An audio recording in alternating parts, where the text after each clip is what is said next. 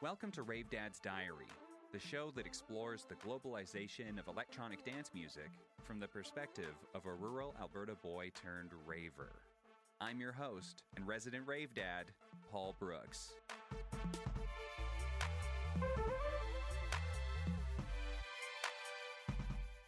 Rave Dad's Diary broadcasts on CJSW 90.9 FM in Calgary at the University of Calgary campus and community radio station located on Treaty 7 land. I acknowledge the traditional territories of the people of the Treaty 7 region in southern Alberta, which includes the Blackfoot Confederacy, the Siksika, the Piikani, and Kainai First Nations, the Tsuut'ina First Nation, and the Stoney Nakoda. The city of Calgary is also home to Métis Nation of Alberta, Region 3.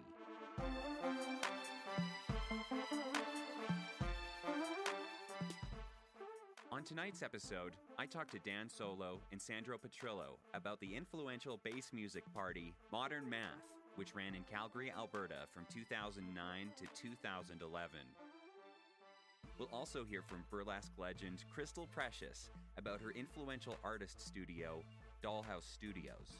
And I say studio with air quotes, because if you were ever lucky enough to visit the Dollhouse, you know it was much, much more than just a studio.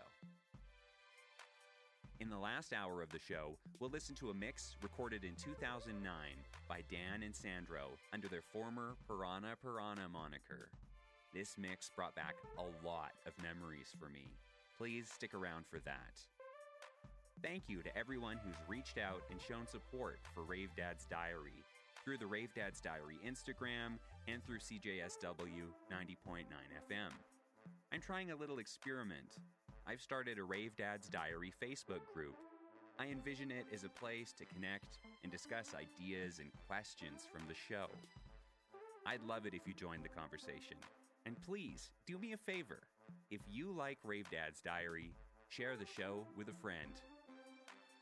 We are going to be spending pretty much all of today's episode in the year 2009.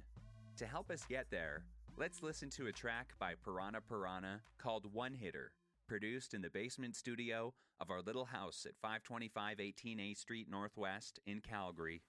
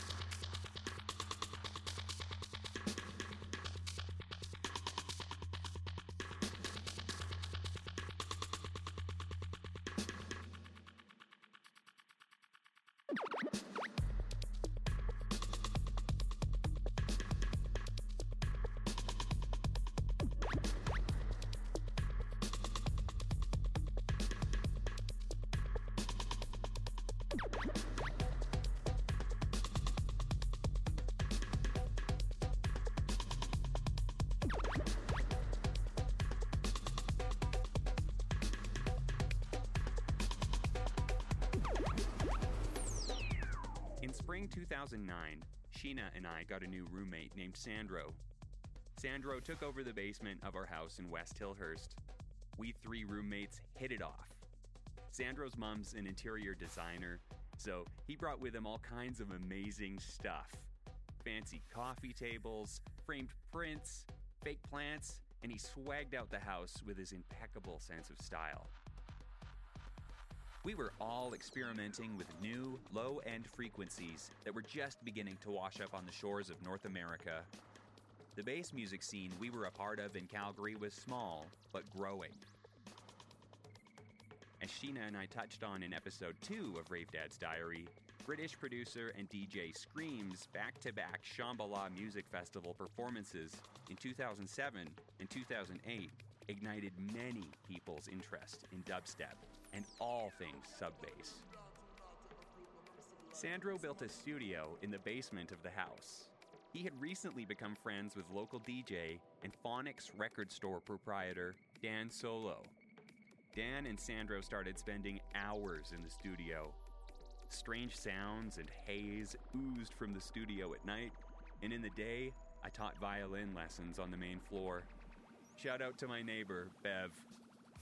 Inspired by this new and powerful current of electronic music, Dan and Sandro, and a close group of friends, including Sheena, aka Donna Dada, and Kaylee, aka Thief, conspired to start a club night where they could showcase local producers and DJs alongside artists at the vanguard of underground bass music. On October 9th, 2009, Modern Math transformed a dank bar called Lord Nelson's Bar and Grill into a throbbing and sweaty sound system party for the first time, and kicked off a new era of dance music culture in Calgary. An important sidebar here is that the same month Modern Math launched, the radio show I co-hosted on 90.9 FM CJSW with my friend Shannon Long, called What Will the Neighbors Think?, moved to a new block of Friday night programming. Shannon and I hosted dozens of visiting DJs and broadcast sets and interviews live on air before going out to dance every Friday, often in the talent's entourage. It was the best time ever. In mid-October 2020, Dan and I talked to Sandro over Zoom about the origins and lasting legacy of the Bass Music Weekly. Dan and I were in a socially distanced setting in Calgary, and Sandro is in Toronto. The first voice you hear is Sandro, describing how he and Dan met through a mutual friend and co-worker named Lorne Burlington. I ran into Lorne Burlington one day, and he was running into the Coup, which was like a veggie restaurant on 17th Ave, and he was carrying a CDJ, and I didn't really know what that was or anything at the time, but he was like, "You should come see me at the record store." And at the time, I was just like, "Oh, cool, record store, that's tight." And then I went and visited him at the record store. I remember the night, like I left my job, I drove there, it was kind of wintry. I got there, and then there was two guys there. It was Lorne Burlington and Dan Solo. And then in there, Dan and I just like started chatting, I guess. And then he was showing me some records and stuff. And then we talked for a little bit. And then Dan gave me this like crazy list, like that he wrote by hand of artists to kind of check out. Like I would say like there was like 30 names on the list, and it was like Braca Sound Sistema, like different all like stuff in that sort of range. And I took that list home and basically like studied it like crazy. And then so Dan was like cemented in my time as like this like guru of music of sorts, and then I kind of just kept going and visiting him at the record store. Dan, do you remember meeting Sandro? Yeah, I do. I remember Lauren telling me of this like young guy that worked at the garden center with him, and he was coming in and he was super eager and was curious and wanted to get into music. And that was our job there, is to encourage people to explore music deeper. And I made a lot of close connections there. Both you guys, I met you there. I met Evangelos there, who I later went on to do several projects with as well.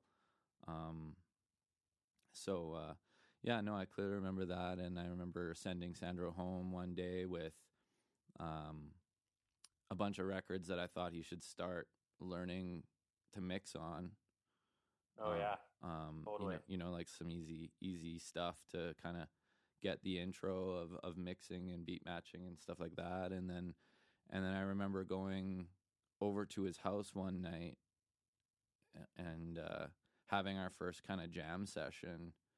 And early on, I was very impressed straight away by his how quickly he picked up on things, you know, whether it was what he was making in GarageBand as early productions or early DJing. I just knew, like, yeah, this guy is kind of a natural, and then not only that, we just got along. So,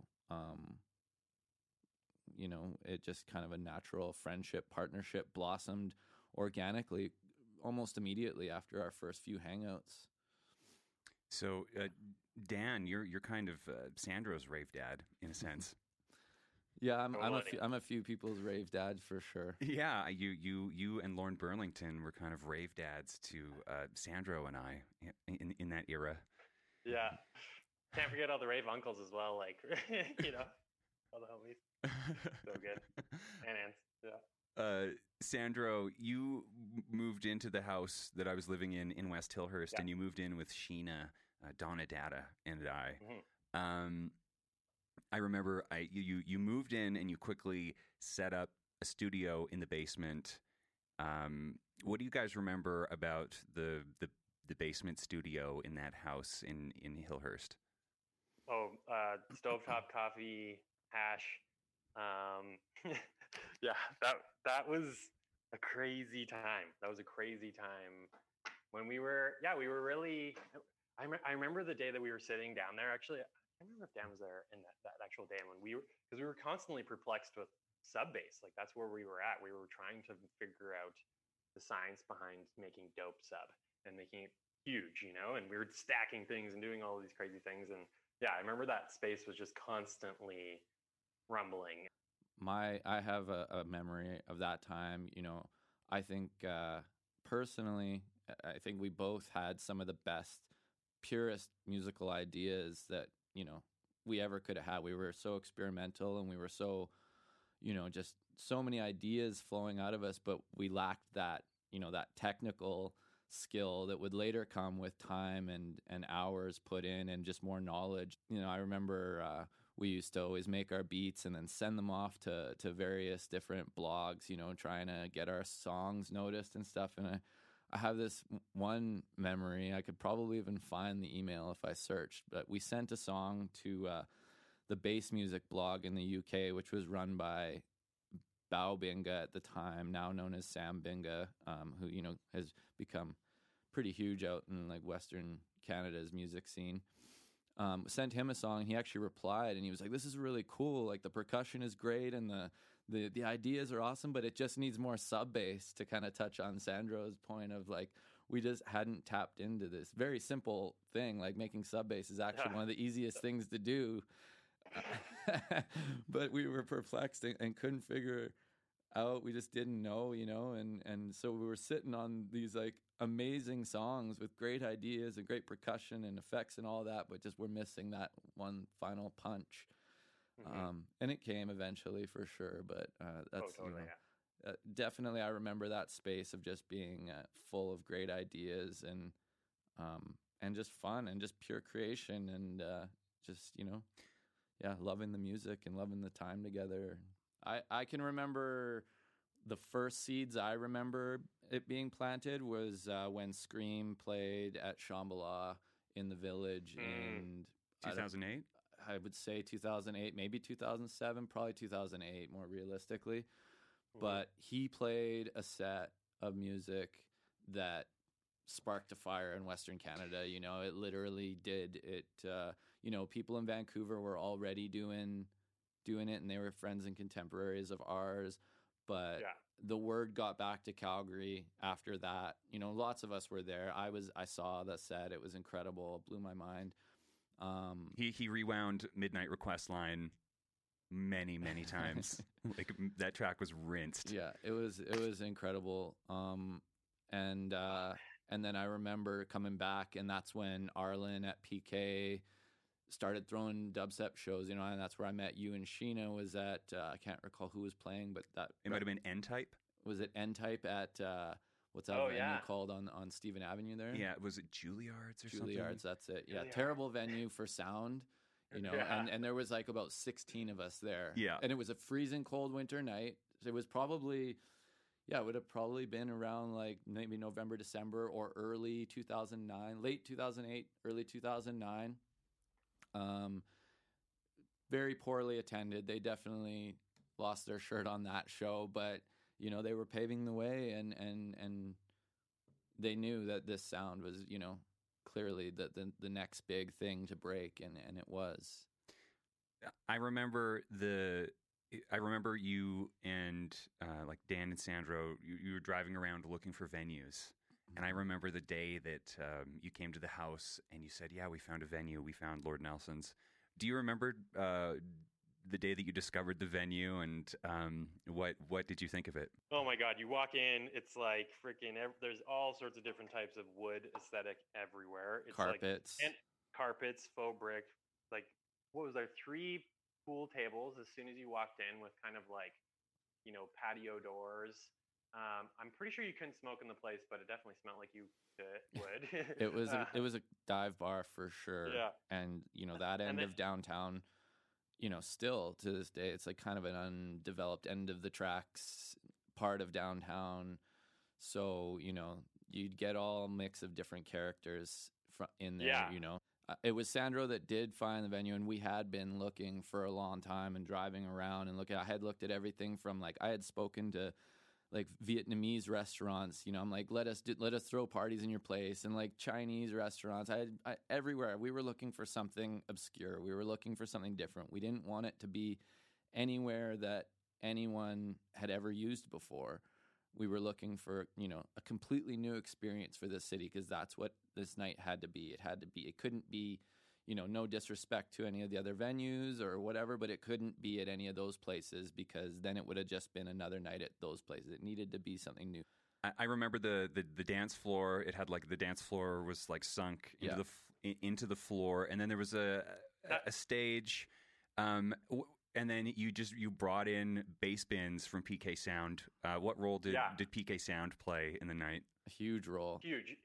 Because that was like, I mean, that was at the very beginning of when PK was just kind of like starting to blow up a thing as well, and starting to blow up. We got this crazy sound system that, like, to this day is just, you know, remarkable. It was the best acoustics I think I've ever heard, you know, maybe at a few festivals when you're in the sweet spot of a stage. But I mean, the acoustics in that room, because of all the wood and the carpet and the bodies, the bodies, the sunken dance floor, the low ceilings, everything. It was a perfect, you know, it was a perfect combination for essentially the feeling what it would be like right inside a subwoofer, you know. And it was a rave cave. It was incredible acoustics, and yeah, we had more than enough sound in there, and it was crystal clear.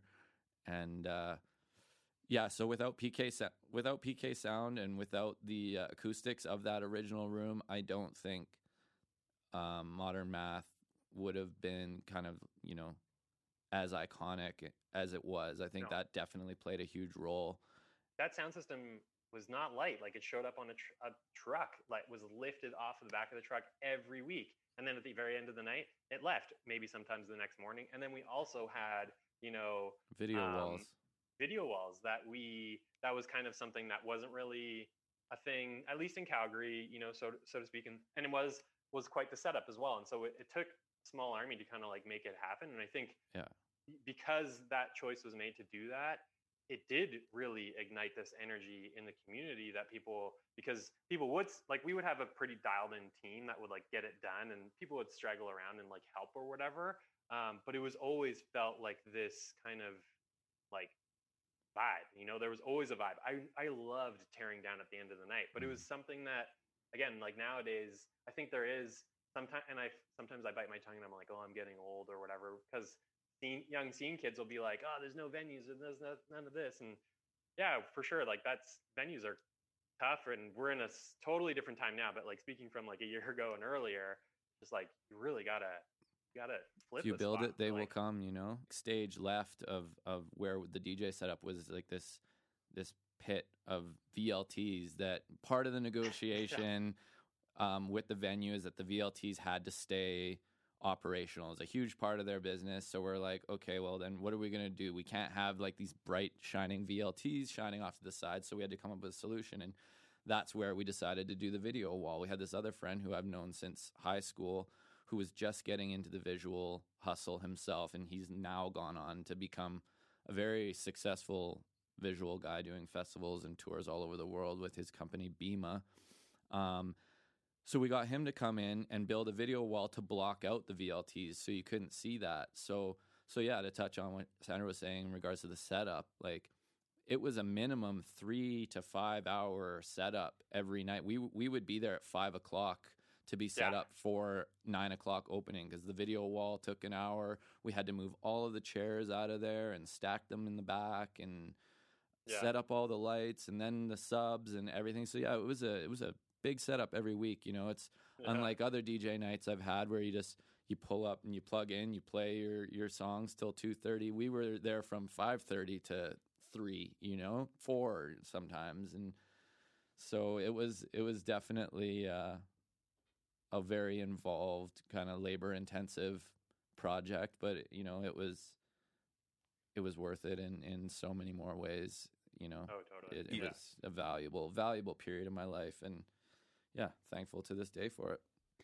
You just reminded me of the VLTs, and I remember the same older folks would be in there, at the beginning of the series, and then they would keep coming because of their gambling problems. But they were kind of like a hidden fixture behind the curtain of the video wall, except having their teeth rattled by the sub bass. Can you imagine just kind of typically going to a spot to gamble and throwing a few quarters, listening to whatever's on the radio, and then like your Friday night is now the most bass you've ever heard in your entire life? Like, it's so amazing. You should try and find one of those people and talk to them for the show. Oh man, there was this one character. We called him Cyrus Wyrus because we couldn't understand what he was saying. He was so day drunk every time. We'd show up at 5 and he'd been there all day. And he you could tell he was just this old hipster that had been around and been cool. Like the way he dressed, the way he carried himself, and the way he danced to this music that he had never heard before. He was a pure artist and obviously a tortured soul because he was spending his later years, drinking alone in a dive bar at the end of the city. But he, every night he would be there and he'd be dancing till 10, 11 o'clock when it started to get busy, and he'd still be up at the bar doing all these weird hybrid cowboy jazz moves, and you couldn't understand a word he was saying, but the vibe and the energy he had there that was just also part of the myth of the mythos of Modern Math is like you would never see a guy like that at any other venue in the city ever, and still to this day. So Sandra, I want to talk about your posters and your artwork. So on top of all the tremendous amount of work that you're putting into producing this event weekly, you were responsible for the artistic direction of the posters. What did that look like? And tell me about your approach to making posters back when this started. Yeah, I mean, I almost forgot. Like that was something that came out of like a byproduct that I'm so proud of looking back at this like pile of material. I think we as a crew, like Dan and I, like very much so, but then as the sort of crew grew, there was always like this sort of like graphic inspiration, sort of things that we were like just sharing or whatever it was. And I was just getting into kind of like using Photoshop and doing weird layering kind of stuff. And I think for the first few posters, I did a lot of borrowing and kind of collage kind of based work for the posters, and kind of just tried to make these kind of like heavy graphic, like heavy sort of framed pieces that had this kind of like overall concept, and like I shifted it as we went through. But Modern Math started as this very like sort of grand, very curved text and like almost gothic in a way. And I started just like playing with these compositions that were again like borrowing from other pieces of artwork, whether it was scans and that kind of thing. And then pretty like soon after that, I started just playing with kind of just like bolder shapes and repeating lines and that kind of stuff. And it would be borderline psychedelic kind of like pieces, like lots of kind of mirrored images and that kind of stuff, like just purely highlighting who was playing and then like a backdrop on it. But people started collecting them, and like I was getting quite the positive response, and people, it was this really, like, again, positive feedback loop. Every week that they would come out, it would be this kind of like new buzz or whatever, and that felt really good. And it was something where it was so ours that we were completely able to control it. We didn't have to bend for anyone. We didn't really need to put any major consideration into brand, like other person's brand or whatever. We just did what we did. And it was really liberating to kind of just like have that freedom and to sort of create something that was a little bit off, but still palatable within the Calgary market. That kind of just kind of like became such a good part of what we were doing. Calgary also has the dopest, especially at that time, poster network. Our posters are actually effective when we would put them out. Like, stuff would actually go out and people would see them. Here in Toronto, like where I live now, it's such a different thing. I remember when I first moved here, and I was kind of like heartbroken, being like, oh my God, like posters cannot exist here, because who's gonna, like, where do you even put a poster in this city unless you're going like big bangers, like real brands, for someone like us, like underground stuff. Calgary was so set up for that kind of thing, where designing for that format was so natural. Yeah, your posters were everywhere. And everywhere. And I mean, there's no greater promotion than having a graphic design that people like steal off the streets and put in their bedroom or put in their house. Well, yeah.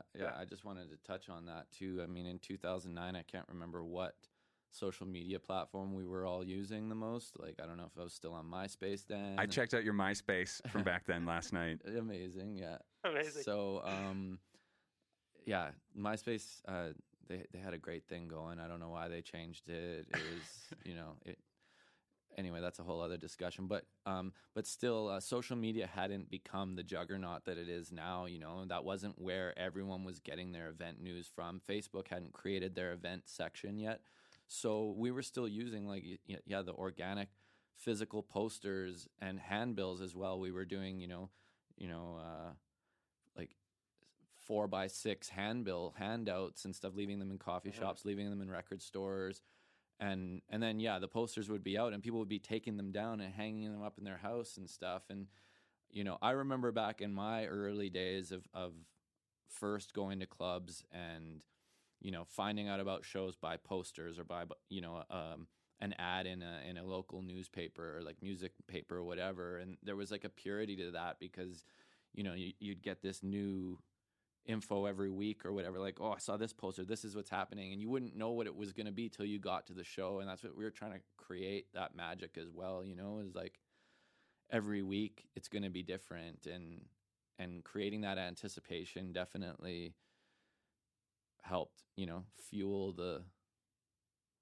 what it became, which was essentially like before the term viral, but the night went viral, like it locally went viral, and then it spread, its reputation spread beyond the city quite quickly once people started hearing about these crazy Friday night parties in this city that most people had never heard of,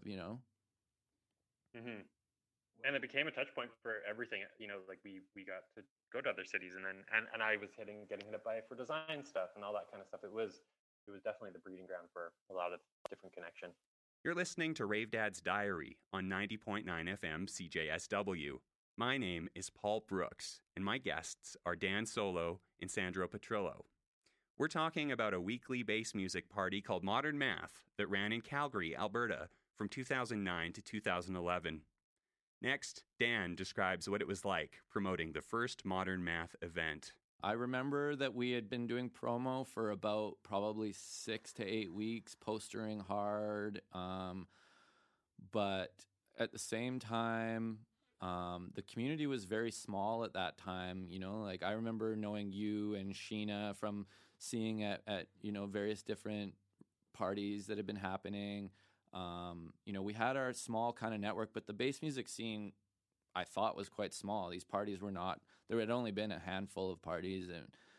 And also there was no way to really know the engagement you were getting. Like, we didn't have an event online. Like, we're not like, oh, it didn't say like 300 people attending. We didn't know, so we had just kind of been promoting our hardest and hoping for the best.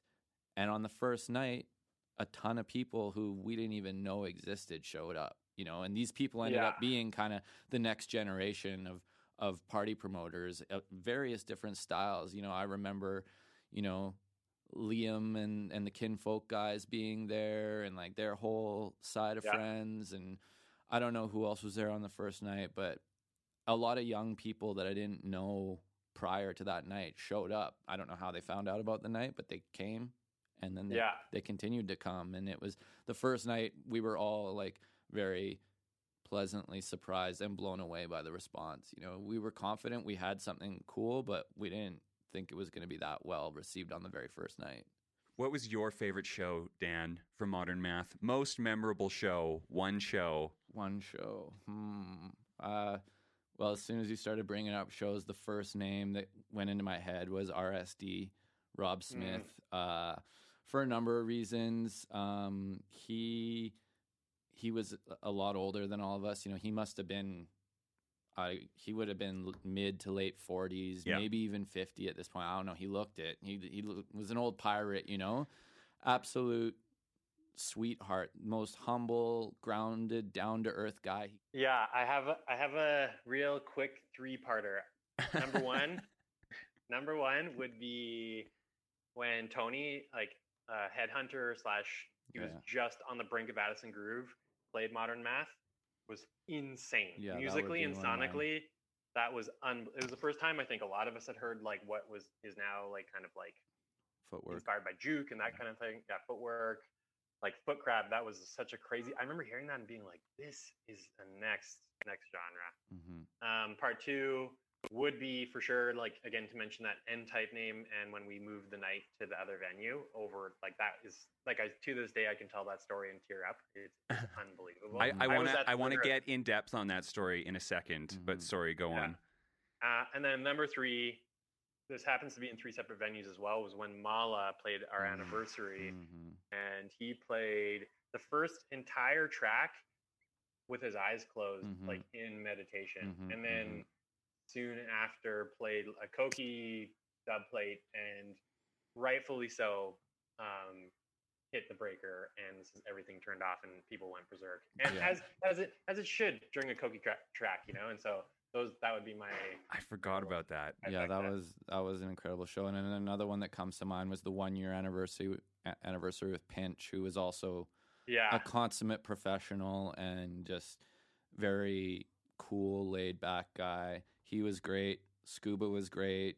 When I think of everyone we had, it's just mind blowing. You know, we definitely had the who's who of that sound.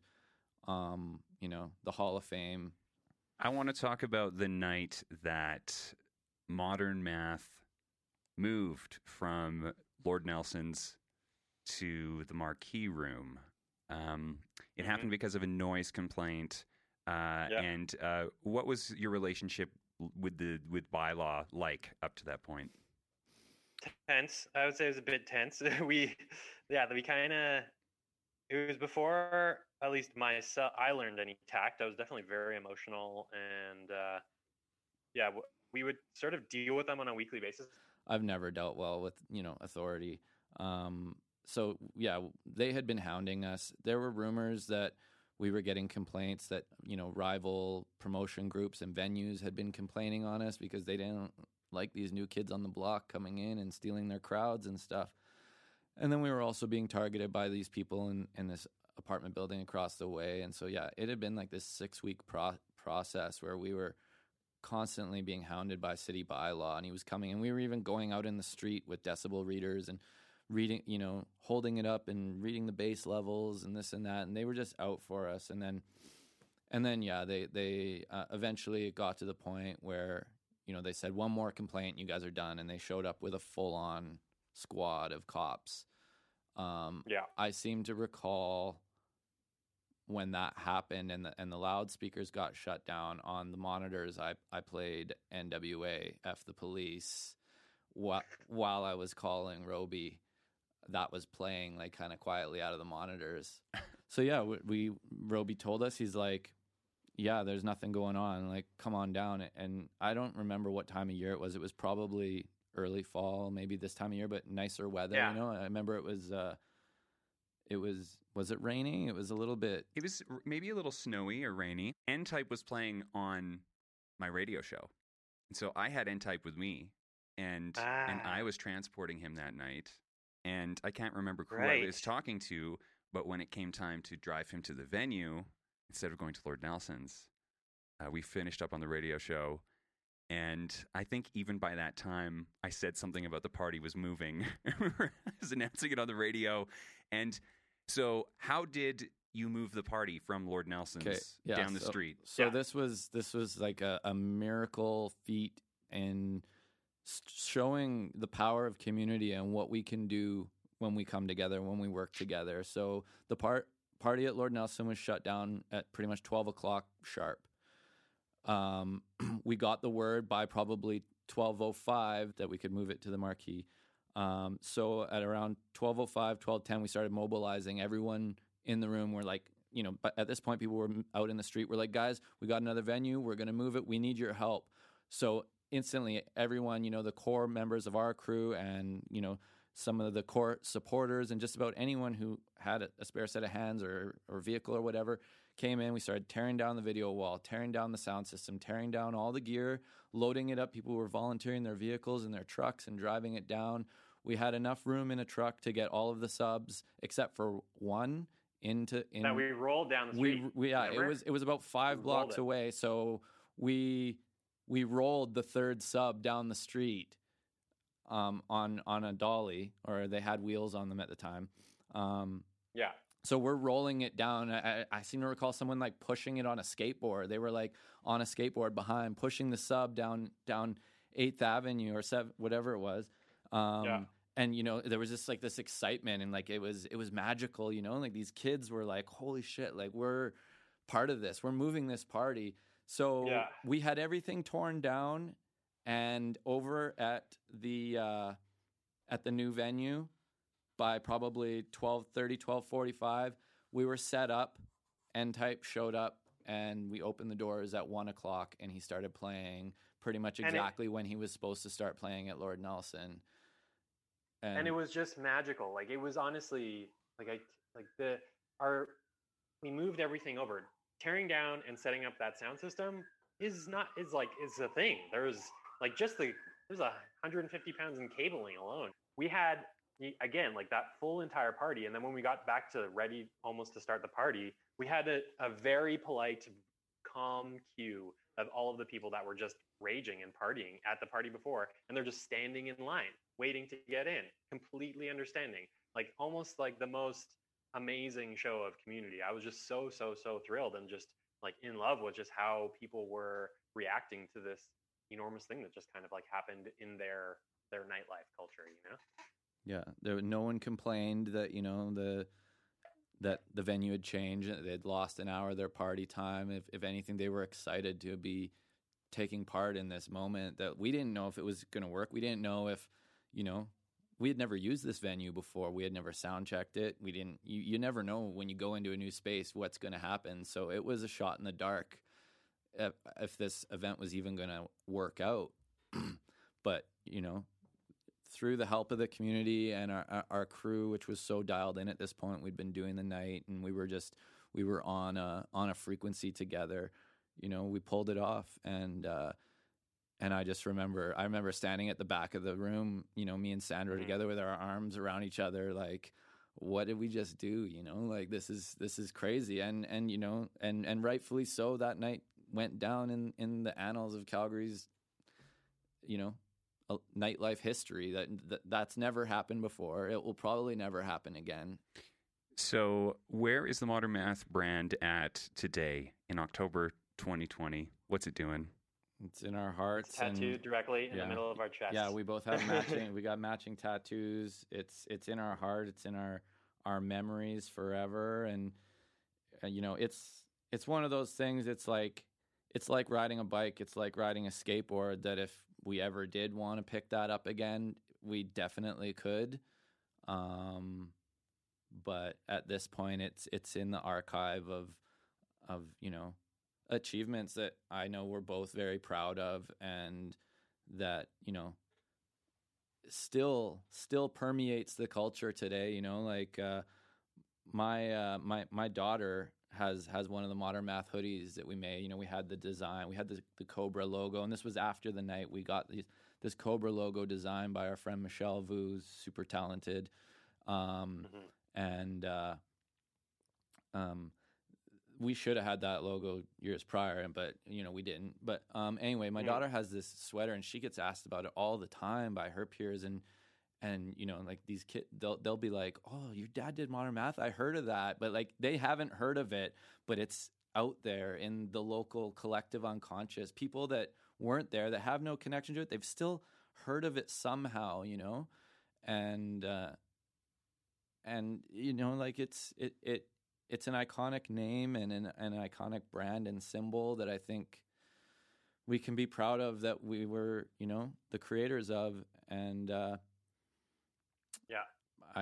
I'm thankful. I don't know what it will ever do again. You know, we're all both on our own separate, different paths, and music will always be a huge part of our paths. But with the world as it is now, who knows? You know, like, so I think having this conversation and reliving these memories is such a gift. You know, to go back on a time when we were all different people and the world was a different place, and yeah, I'm thankful to have experienced that period. So that's what Modern Math is for me, is just a good, warm memory, and yeah.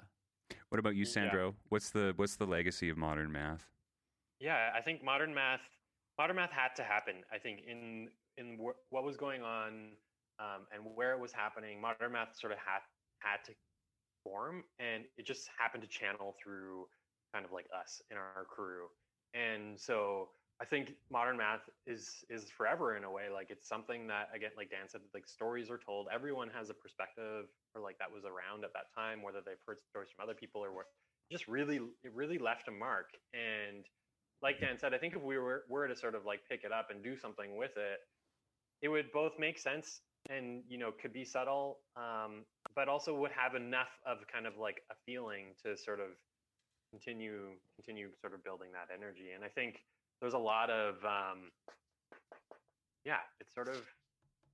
it lives on. I still think of it to this day. It's definitely something. I definitely haven't parked it.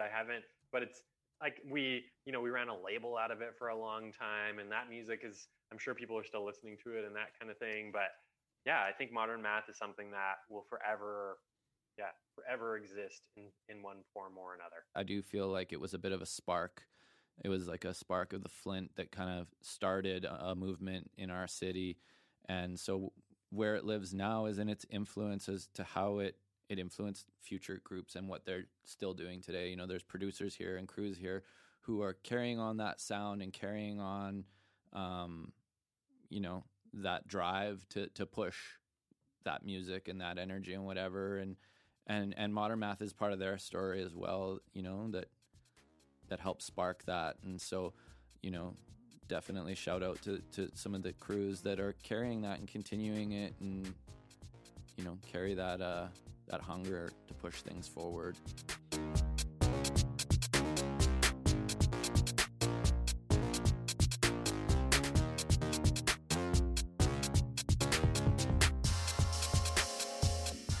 We're going to listen to a mix recorded by Dan and Sandro in 2009 under their Piranha Piranha moniker. But first, we're going to hear from a legend in the Vancouver scene. Crystal Precious is a Vancouver-based rapper, singer, writer, actor, and host. But her first love is raving. Crystal is co-founder of the Vancouver Burlesque Festival and served as festival director for its first 6 years, from 2006 to 2011. She also co-owned and managed the infamous West Coast underground cabaret, Dollhouse Studios, from 2006 to 2010.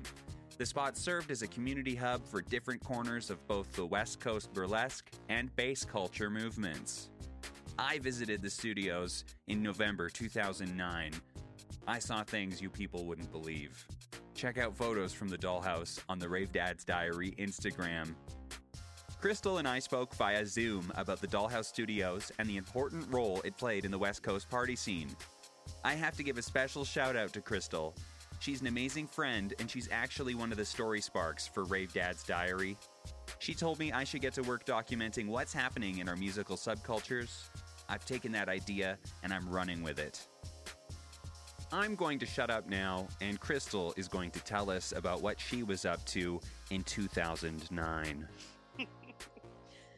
I was doing a lot of burlesque. I was coming up in the global burlesque scene. I was shaking ass tassels and being juicy and dominating stages. I was performing at all the summer festivals and raving very seriously. And we were running our fabulous rehearsal space.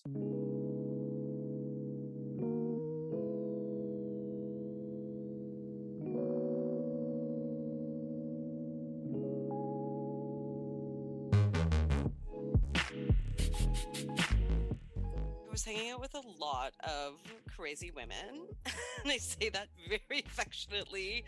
A lot of burlesque girls, punk rock girls, musicians, and DJs, and artists who were a little rough around the edges, kind of on the sidelines of being professional nightlife people, you know, kind of sort of looking up and being starry-eyed about doing that, but not quite there yet. And I was doing a lot of late night dancing.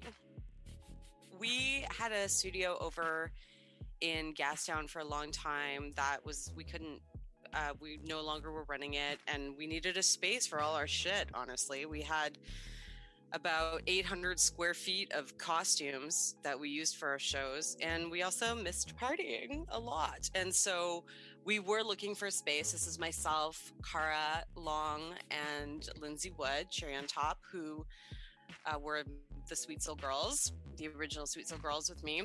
And Cara also ran this clothing line, the Sweet Soul clothing line, which was hugely popular at that time before boutiques died a terrible death in 2009. And she had a friend who was, you know, using a warehouse to sell accessories out of in the fashion business, who wanted to move out. And she said, I think this could work for you guys. I think the rent is cheap enough, there's enough space, and there's a few things here and there that you could probably make into a fabulous studio. So we had a friend come in on it with us who, you know, fronted us the cash and wanted to run the bar. Good old Joe, or Pepe the janitor, he always wanted us to introduce him as, because he liked to have a low profile. And we set to work transforming the space. It was 3,000 square feet. And it was in Mount Pleasant, which was perfect because it was a central location, not downtown. That was very important to us because we wanted to avoid sort of toxic male energy, to be honest, that used to kind of try to get into our other space in Gastown. We wanted it to be somewhere that you needed to know where it was. You couldn't just sort of walk past it. It was also really funny because it was down the street from the cop shop, which we didn't realize until after it had long been renovated. It was an undercover, like it wasn't the police station, but it was some sort of fraud or detective unit. So there was no way for us to know until it was way too late. But they couldn't really see inside. That was the beauty of this space, is that in the front end, there was this sort of retail area, and then in the back end would have been the warehouse where all the products were. So the front retail area is where we put all our costumes and our pretty tutus and made it all look sweet and innocent and artsy. And then you would go through this doorway, and there's a couple steps down, and then it was like a big, massive rave warehouse with a glitter resin bar and a bright pink office and, you know, crazy pink walls and graffiti all up across the back of the DJ booth. And then because it was sort of inset underground, it looked very nondescript, and you couldn't really tell it was there from the back parking lot. It just looked like a door to another, you know, warehouse. Well, I mean, the night usually began for me at noon, or for Cherry at noon. She would come in and help everybody set up and put up the sound system. And we were different in the sense that we always really needed to have a vibe and what's your decor going to be like, and people really went all out for that. So it was generally an all-day affair to set up. And then by the time the doors opened and it was sort of more down tempo, early evening conversation level music, and the bartenders were all, scantily dressed and ready to have a wild night of just literally shoving drinks as fast as they possibly could over the bar. And we would disappear into the pink office and get ready. Generally, I would step into the office as soon as doors would open, put on my makeup and my outfit, step out, and it would be full. And then, the show would happen maybe an hour and a half later. And then somewhere around, 2:30, 3 a.m. Usually the shows would happen around midnight. We'd start at 10. We'd open at 10. The show would be about midnight. And then by about 2:30, 3 a.m., it would be like the banger DJ. It was a pretty steady ascent to a crescendo of debauchery. And then, generally the last straggler, we would try to have leave at 5. The key was that at the beginning of the night, everyone would show up and it was pretty and glamorous and, everyone was being on their best behavior and excited and joyful, and it would seem pretty chill. And we'd have some chill music, cocktail loungy business. The cops would roll by and go, oh, look at these cute girls having their cute costume party.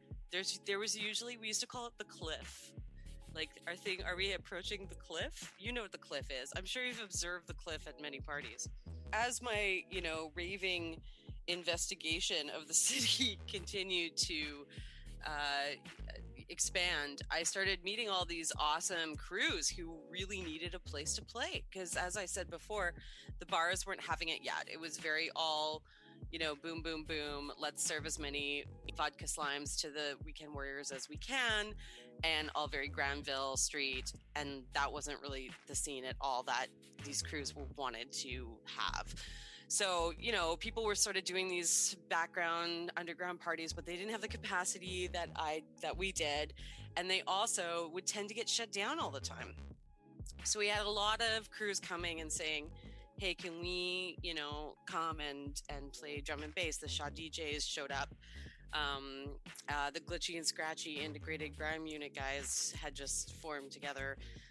The Joy Scouts guys who did the sauna truck came and did shows. The Teams Canada people who were involved with the livestock crew and all the guys that later went on to build Fortune Sound Club, that's where they would have their own private parties after throwing events sort of in bigger clubs for like their fans kind of thing.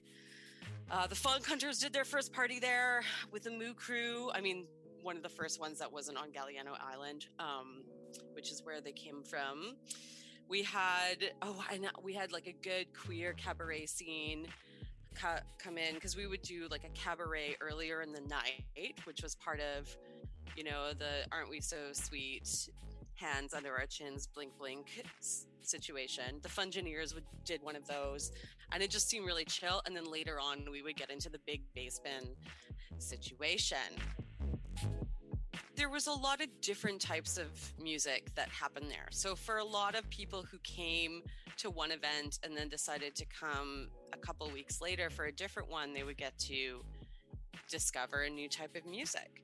And it was also really exciting to learn how different crews wanted their music to sound. We had a lot of different sound systems in there. People were really passionate about it. And music was just always playing on that system. Like, I remember, Michael Red coming in with the system. We used his system a lot. We also used Darby Application System a lot. And he would just play records on it all afternoon because it was fun and because we were into it. But it was, learning about all these there was a lot of new, fresh sounds happening. And so it was an exciting place to discover those things, because the internet wasn't those things weren't as accessible at the time. The Dollhouse could have made money. I mean, the business model that we had wasn't really about profit, to be honest. Like, we just wanted to be able to pay our rent so we could rehearse there and have a place to have our costumes and have a place to hang out. If we had been allowed to even have 2 more events outside of that, 4 events a month, then we would have been able to make improvements and buy bigger stuff. And, maybe I would have gotten paid enough that I wasn't reliant on social currency to get me through my life. But by the time we fought hard enough to make that a reality, I was kind of already over the lifestyle. We were all kind of over the lifestyle, and it was pretty close to getting to be the end there.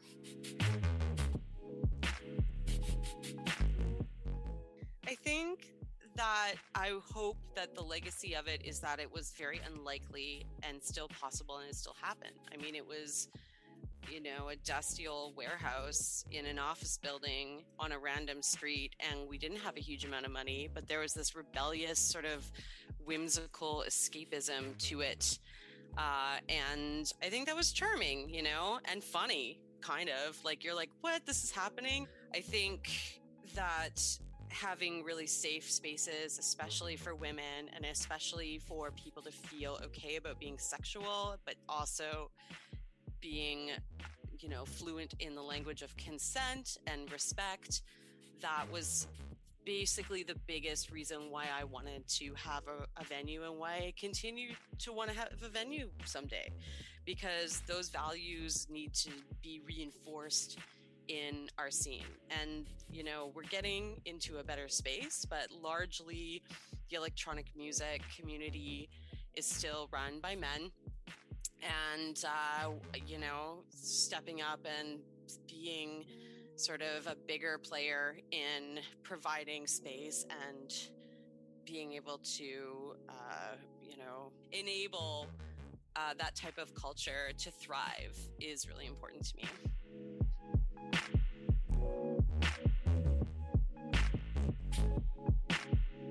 You're listening to Rave Dad's Diary on 90.9 FM CJSW, broadcasting on Treaty 7 land at the University of Calgary. We just heard from performer Crystal Precious talking about the Dollhouse Studios, which existed in Vancouver from 2006 to 2010. Crystal's awesome. Check her out on all of the socials. The last two pieces of music you heard were by Calgary producer Homesick. Homesick's helped me out a lot by giving me music beds and designing a Rave Dad's Diary logo. Thank you, Homesick. For the rest of today's program, we're going to listen to a mix recorded in my basement by Dan and Sandro in 2009. I caught a ride to Shambhala Music Festival with Dan and Sandro in 2009, and I remember listening to this mix over and over while driving through the rolling foothills of southern Alberta on our way to Salmo, British Columbia. This mix in your hand, do you remember anything about recording it, making it, burning it onto discs? Totally. That was in our place, Paul. Yeah. That's where we recorded it downstairs. This too, like we had a pretty good way of kind of like splitting off Dan would mix these tracks, and then I would mix this track, and we kind of just like played to our strengths and tried to zen out. And I don't know if we had to do a couple edits or takes, but we did some cool like sort of sampling as well on the mix that gave it this sort of story or curve to it, and that was really fun and I think that's something that to this day was something that we did inherently. We didn't plan it, but we always did. We kind of like told stories, or we played with energy or vibe.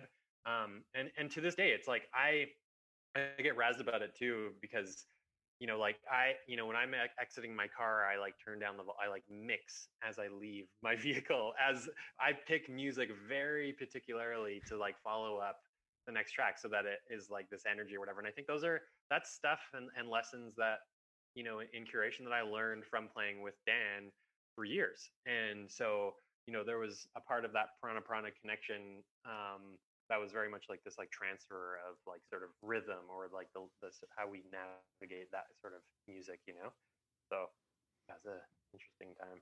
Yeah, I remember we sampled I don't know if it was like a national, it was like a YouTube documentary about piranhas, and there's this guy talking about their behavior, and that's how we got the name of the mix, Unique Behavior, because he talks about piranha's unique behavior. And I do remember we used to do interviews back then, and we would talk about people that ask about the name, and this just came to me. Thing about piranhas is they're a very misunderstood creature. They're kind of mythologized as these like terrors of the deep. Their sharp teeth, and if you go in their water, they'll eat you alive, and this and that. But they're actually very misunderstood creatures. The piranhas live everywhere. It's the most common fish in the area. They are very dangerous when they are closed and trapped in smaller things. This is what we want. Unique wild piranha. At those moments, I would not dive with them. Well, these voracious monsters haven't turned up yet. I don't believe the Hollywood stories. I mean, we just haven't seen any piranhas, and we're in sort of hot piranha territory, so we're told. I don't believe they exist.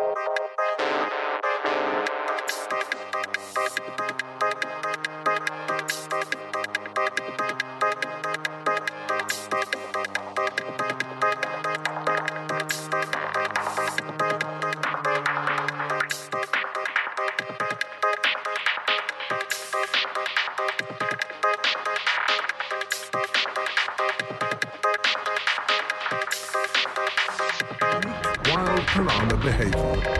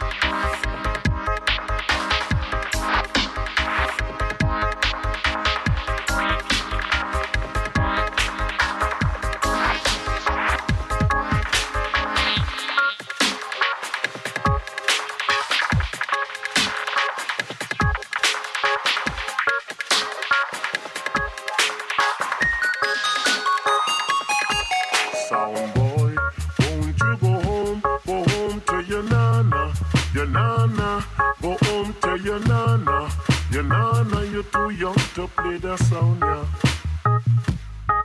Sound boy, won't you go home to your nana, go home to your nana, you're too young to play the sound, yeah. We've been checking you out, but you are too young, sound boy. If you try this out, we'll take you for a toy. A little sound boy like you could never play with. Well, tonight, gonna send you to the cemetery. The cemetery, go home to your nana. Your nana, go home to your nana. Your nana, you're too young to play that sound, yeah. Ooh, you're too young to play that sound, yeah. Lord. We've been checking you out, but you are too young, sound boy. If you try this, we'll take you for a toy. A little sound boy like you could never play with. Well, tonight, gonna send you to the cemetery. The cemetery, go home to your nana. Your nana, go home to your nana. Your nana, you're too young to play that sound, yeah. Ooh, you're too young to play that sound, yeah.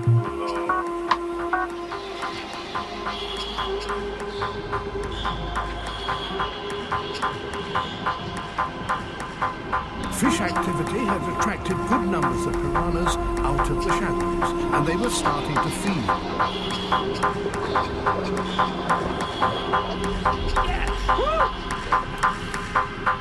Clear water, good visibility, and the piranhas in frenzy. This is what we want.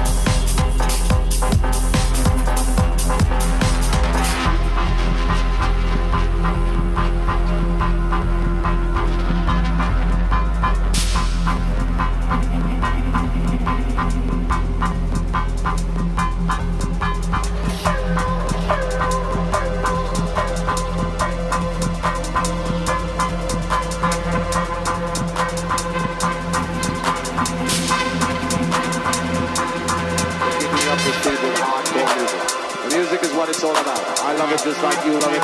That's why you're here. I'm here because I love to play. You don't come, I can't play, and I love to play. So, we don't make too many speeches because it's all about the music. You just heard a hardcore sequence of hot shot dub plates from down Jamaica way. Right about now, we're going to start to change the pace and change the style. During the course of the night, we switch and we swap and we ride round the track together.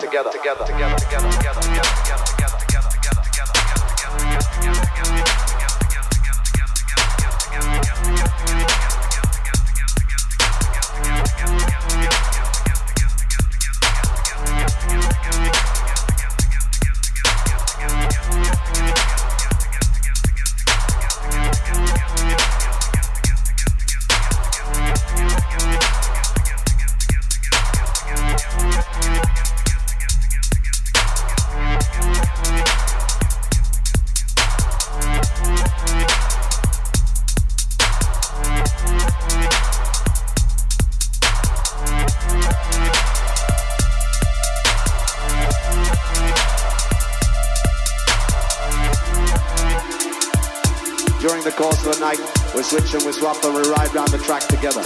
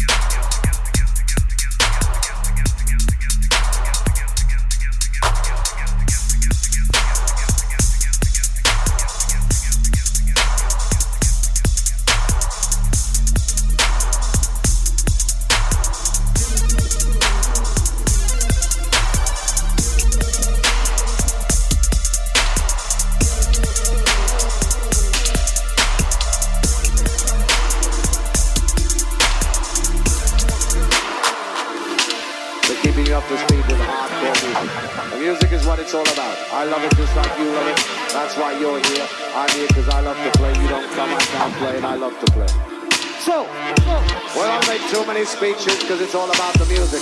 We just heard a hardcore sequence of hot shot dub plates from down Jamaica way. Right about now, we're going to start to change the pace and change the style. During the course of the night, we switch and we swap and we ride down the track together.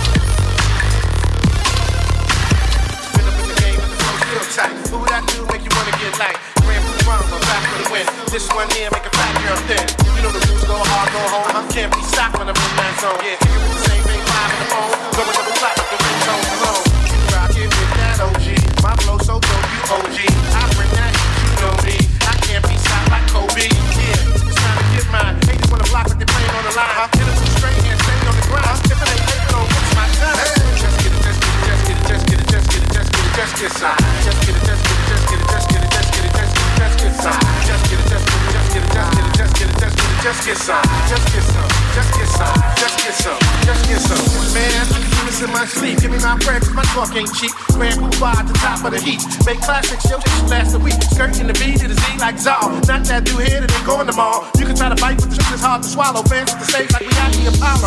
You know it's simple, how I bust it like a pimple. Shorty like to see my tempo while she sipping Shirley Temple. Hey, I be that dude, the legend, the myth. Grand Poobah smoke tracks like this. Ain't gonna be no buts as if you don't feel this in your ears.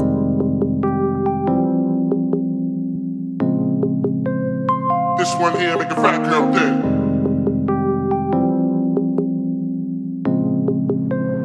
This one here make a fat girl dead.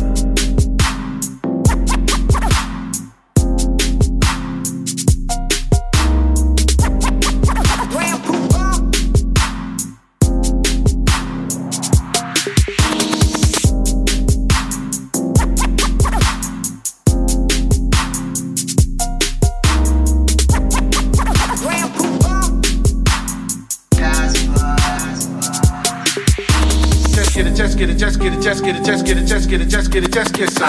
Just get it, just get it, just get it, just get it, just get it, just get it, just get some. Just get it, just get it, just get it, just get it, just get it, just get it, just get some. Just get some, just get some, just get some, just get some.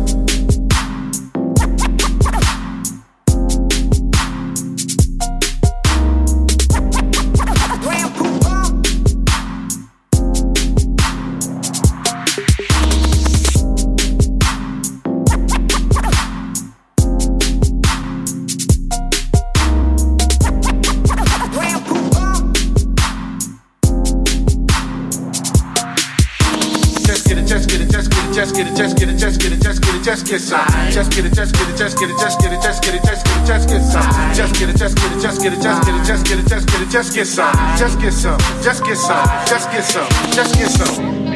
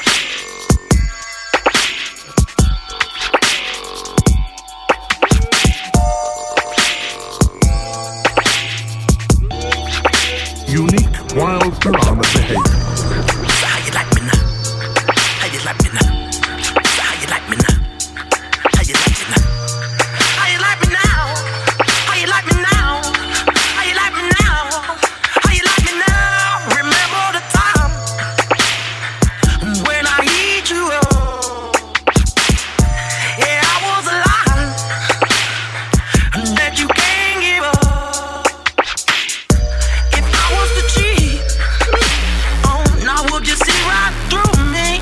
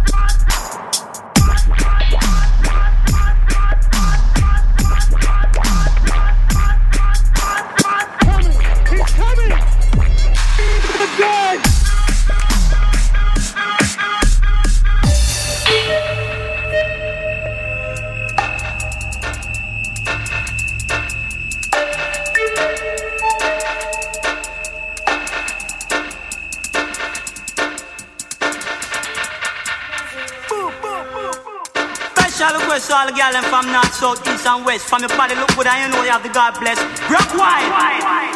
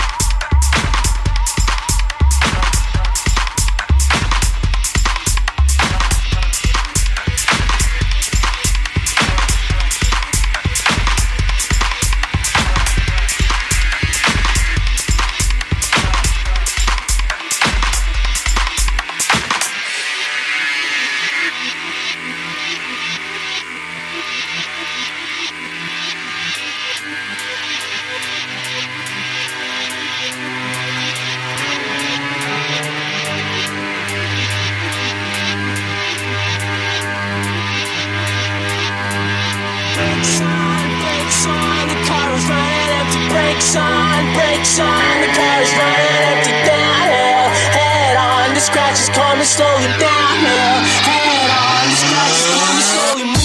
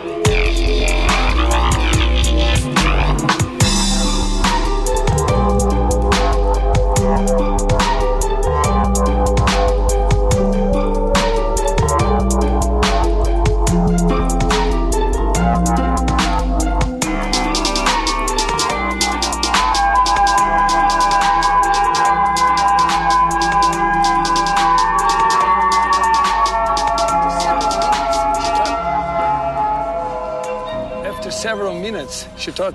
After several minutes, she thought... After several minutes, she thought the piranha was dead, and then she was removing the fish from the boat, and the fish caught her. The big bite here. Oh, he was just removing the hook from another piranha and approached a second one that was supposed to be dead on the boat, and this one took the bite here. Yeah.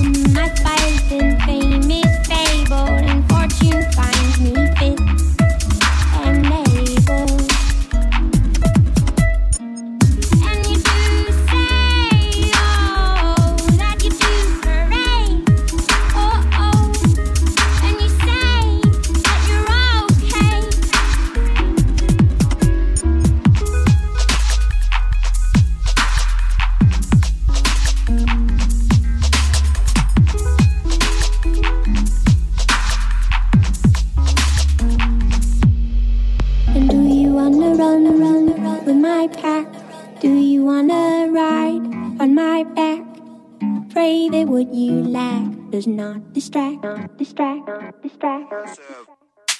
And even when you run through my mind, something else is in front or you behind, and I don't have to remind you to stay fully kind. And you do say, oh, like you do parade, oh, and you say that you're okay.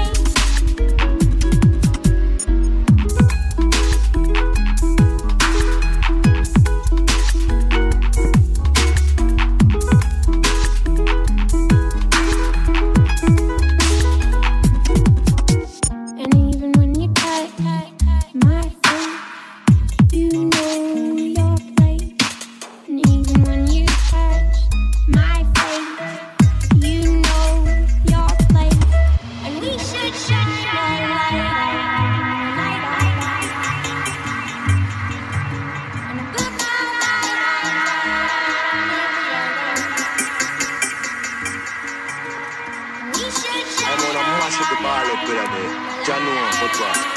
I do. Don't deal with violence. And I is peaceful Rasta man. I don't steal, cheat. You see it? I man serve.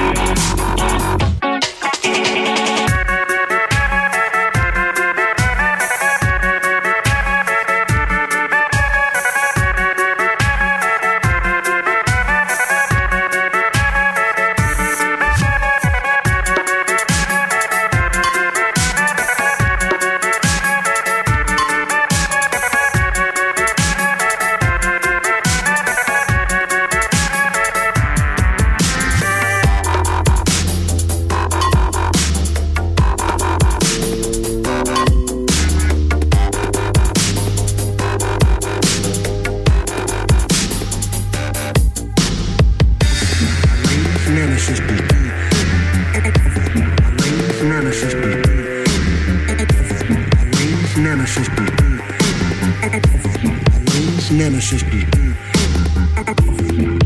Irene's nemesis. Irene's nemesis.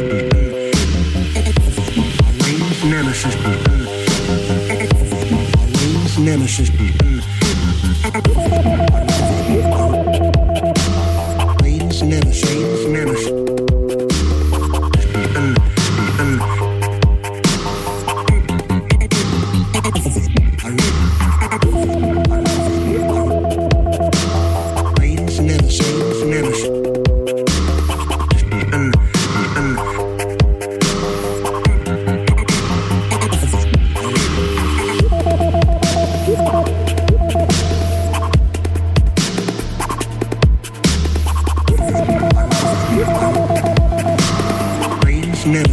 Nemesis.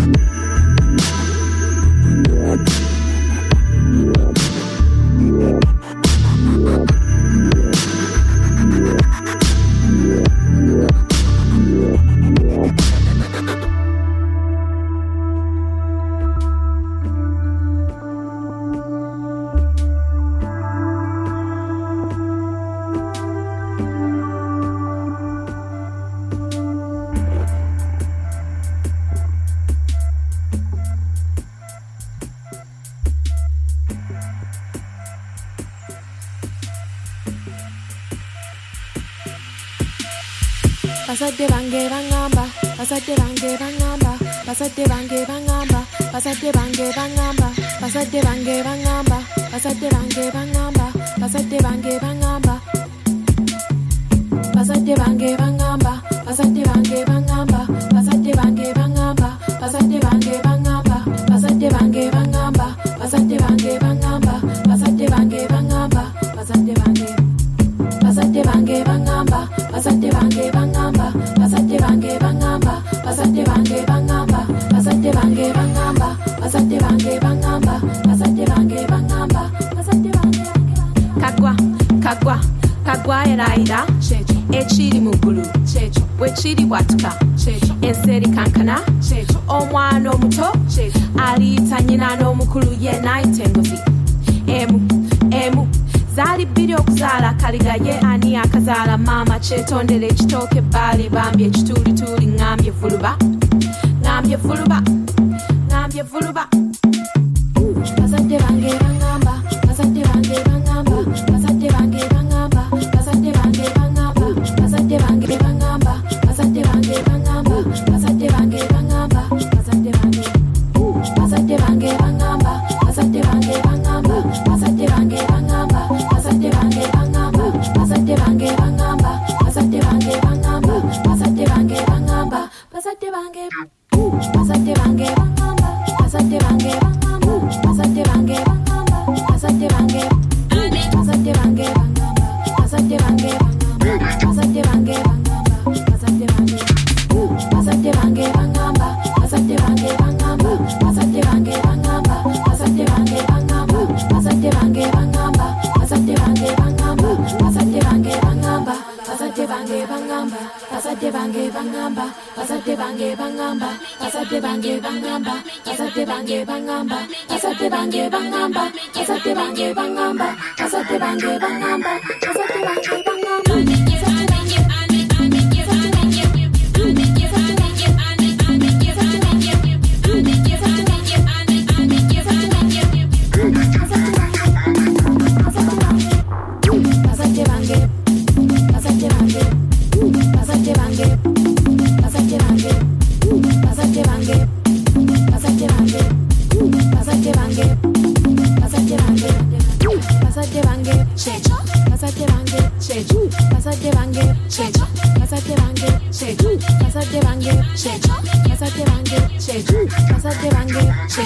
bazadde bange baŋŋamba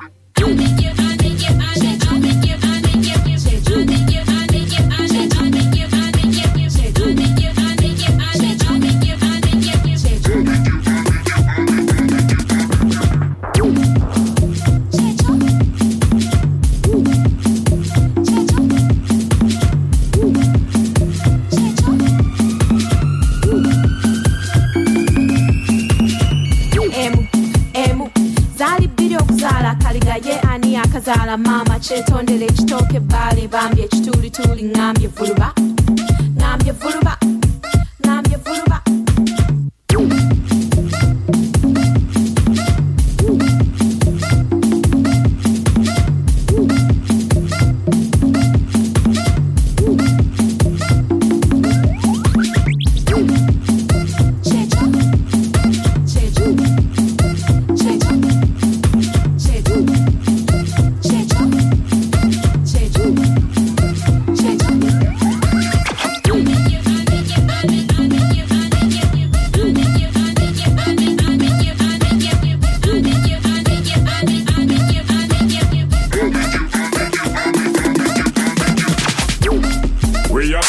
This girl them round ya, girl from down a country and girl from down a town ya. If you check the phone ya, Kimona, Simona, and Sonia, Ramona. Girl love hear the sound ya. Call Kiki and tell him send me a pounder. At the highest grade because we like smell the aroma. When me touch the road, the girl them say ya, we at them on ya. Feelings I carry for Fiona. She want me, she say she want to be a sperm donor. Bush to the bone, me fresh from California. When me touch the road and girls smell them cologne. Hear me now. I me give, I me give, I me give, I me give, I me give, I me give, I me give, I me give, I me give, I me give, I me give, I me give, I know my brain is much bigger than your stock. When I start spitting, never want me to stop. I got that fire in me ready to explode. And when it happens, feel the wrath of my load. Dear woman, you got me and you get up on top like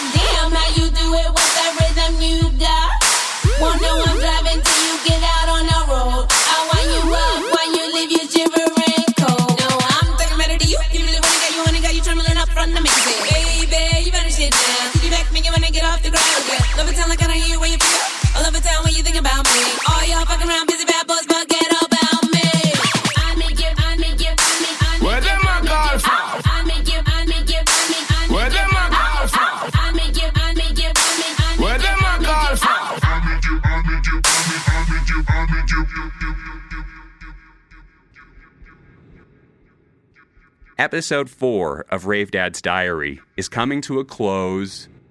That means I'm a third of the way through Season 1. If you're following along at home, in 4 short years, I've gone from living in the middle of nowhere, central Alberta, to hanging out at the vanguard of an awesome new subculture. Don't forget to check out the new Facebook group for Rave Dad's Diary. I'll try and post clever things there from time to time. Rave Dad's Diary is written, produced, and hosted by Paul Brooks. The show is produced on Treaty 7 land at CJSW 90.9 FM in Calgary, Alberta. Season 1 theme music is Orchestral Lab by Guido, released on Punch Drunk Records. The Rave Dad's Diary logo is by Homesick. Tune in next week to hear my conversation with the Funk Hunters. Stay safe, and we'll talk again soon.